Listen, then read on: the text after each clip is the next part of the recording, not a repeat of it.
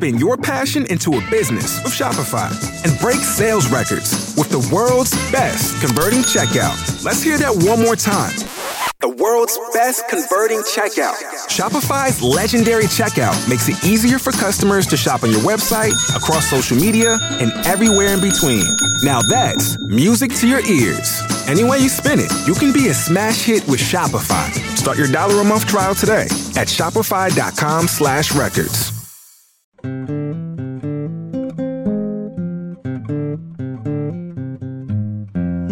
Welcome to the preview for the Partially Examined Life, episode 266, part 2 on Jonathan Lear's essay Inside and Outside the Republic from his book Open-Minded, 1998. The chunk I'm going to play you is actually from the middle of our recording, where we start to tease out the idea that these distinct parts of the soul, the rational, the appetitive, and the spirited, can have causal efficacy on each other because they all ultimately are built out of the same thing. There's an idea that comes from Freud, everything is libido, so we start arguing about that here, and that argument continues after this clip. I wanted to remove at least this much behind the paywall, set it before you, because I think it's pretty philosophically central. Enjoy. Plato's picture seems to be between parts that are in conflict, right? Parts of the soul or individuals in society. And when you open up this idea of information transfer, then it's like the parts actually interpenetrate each other. Political fights are not just a bunch of isolated individuals competing for dominance. And some of them are ruled by reason, and some of them are ruled by thumos, and some of them are ruled by... It seems like the thumos people would win every time, if that was really the case. But the logos people can convince the thumos people of something. So the thumos people can then realize that it is their proper place to let the logos people call the shots and for them to play their part. So that information transfer, that what actually takes the form in Plato's Republic of the noble lie of telling the guardians that the state is their parent and that they don't have individual parents and that they're all brothers and sisters, all this stuff. It is literally a lie, but there is some truth about it, and it is used to form those people into rationally regulating their thumos-controlled natures. And that's typical of how the parts are going to have to interact with each other, not merely in conflict. There's a seeming contradiction in that if you have a just city within the appetitive class, must itself be able to be reasonable, right? They have to be able to do their tasks. They have to be able to obey the rulers. And in general, right, if appetitive people have to be able to do hypothetical reasoning involved in getting what they want. To be an appetitive person doesn't just mean to be dominated by the appetitive part of one's psyche or to be completely identified with that. And the reason why is that the appetitive part of us is formed by developmental influences. Culture can permeate, Lear says, and form the lower elements of the psyche. And so, for instance, we might be brought up to have just the necessary appetites, but not the unnecessary ones. We might be brought up so that our appetites are more directed to what is genuinely good for us. So there is a way in which the appetitive parts can be shaped to be responsive to reason, right? They can fit with the rational part of our soul better because they've been shaped that way developmentally, right? So this is Aristotle's habituation, right? If we are habituated early on, if our appetites are habituated and that part of our soul is constituted correctly, yes, there is a sense in which there's a logisticon to the appetites, and certainly there is more harmony between the appetites and the rational part of the soul if there's good cultural templates to internalize. We focus on the logistical part of the soul, taming the appetitive part of the soul. But there's also the appetitive part of the soul, developing the erotic dispositions of the logistical part of the soul. You could either read it as, well, there's an appetite of our reason that's reaching out, desires certain things. I guess that's the way to read it. Like we're saying that there's a way in which the appetitive part of the soul is accessible to and can be touched by reason.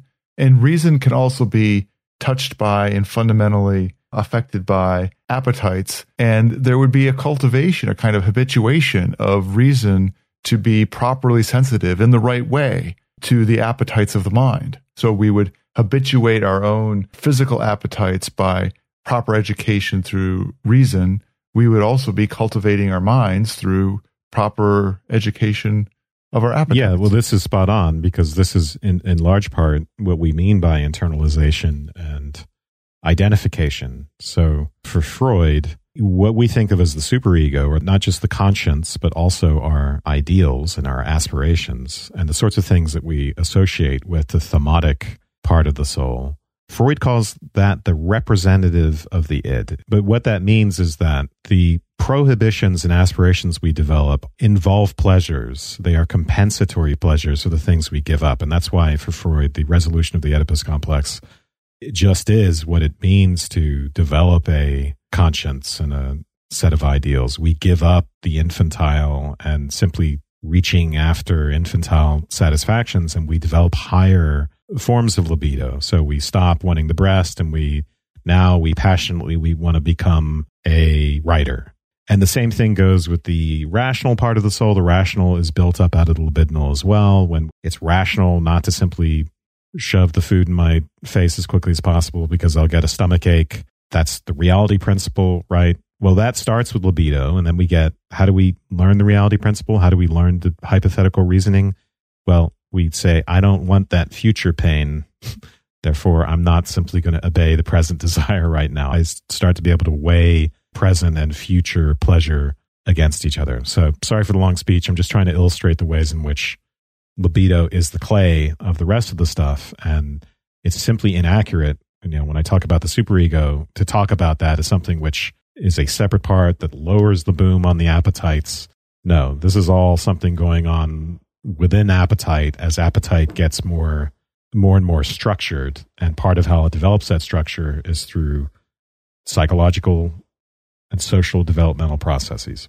If you take Plato seriously as being a philosopher of the erotic, then you understand, I think, and how much eros permeates his philosophy. Then you would completely understand why you would understand him as being a proto-psychoanalyst.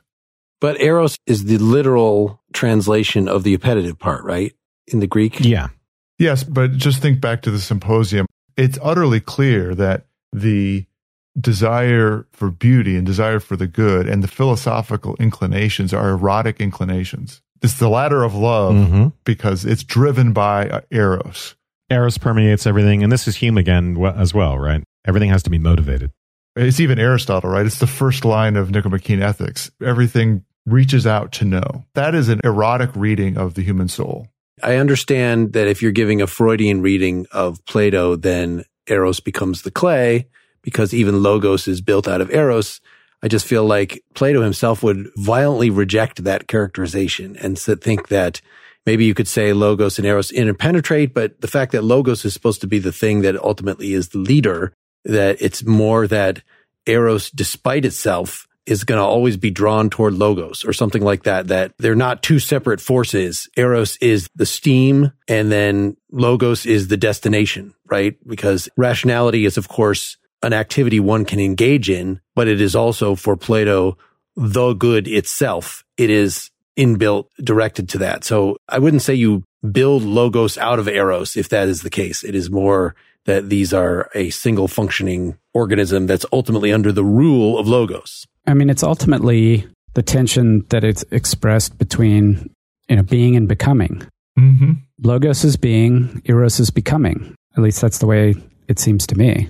So to the extent that that's a complicated and difficult to unpack kind of dynamic, but the necessity of both, Mark, expresses that mutual need, if you will.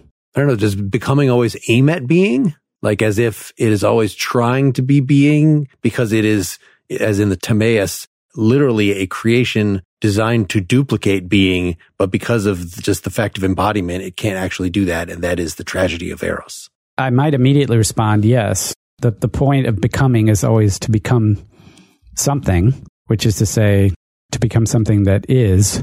But I think more in terms of talking about motive force. If logos had the power to inspire and drive people to order their soul according to it, there would be no appetitive people, or there would be no thematic people, because logos would have the power to do that. It's the fact that there's this motive force in the universe called eros, which drives people away from logos.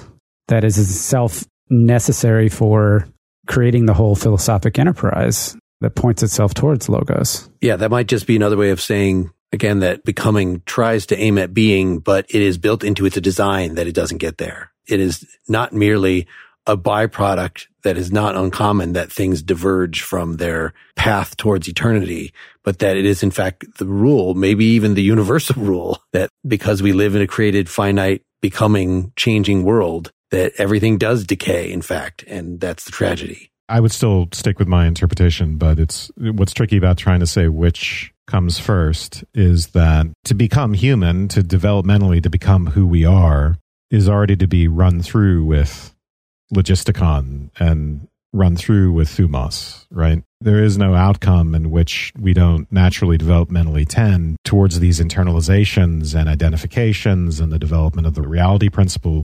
Even if desire, even if eros is the seed, in that seed is a template for a natural unfolding of rational capacities and then the desire for recognition. If that sounds like the kind of thing that you want to hear more about, then please go to partiallyexaminedlife.com/support and sign up for membership either on our site or on patreon.com/partiallyexaminedlife. Thanks for listening.